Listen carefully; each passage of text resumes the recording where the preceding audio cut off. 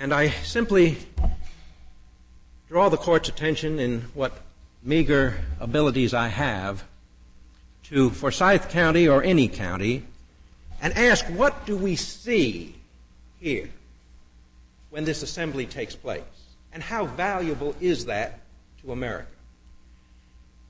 I see Americana, and I see the stump speech.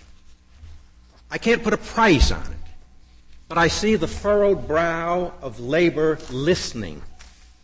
I see the tender graces of motherhood feeling. I hear the assertion of youth speaking out. I see the mother paying out in municipal taxes what she might be buying food for her child with.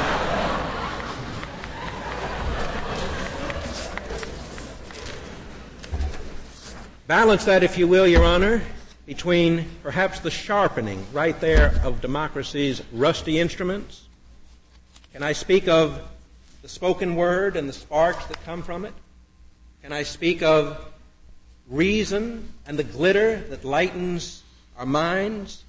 Can I speak of the shiny sword of reason that ousts tyranny from among us?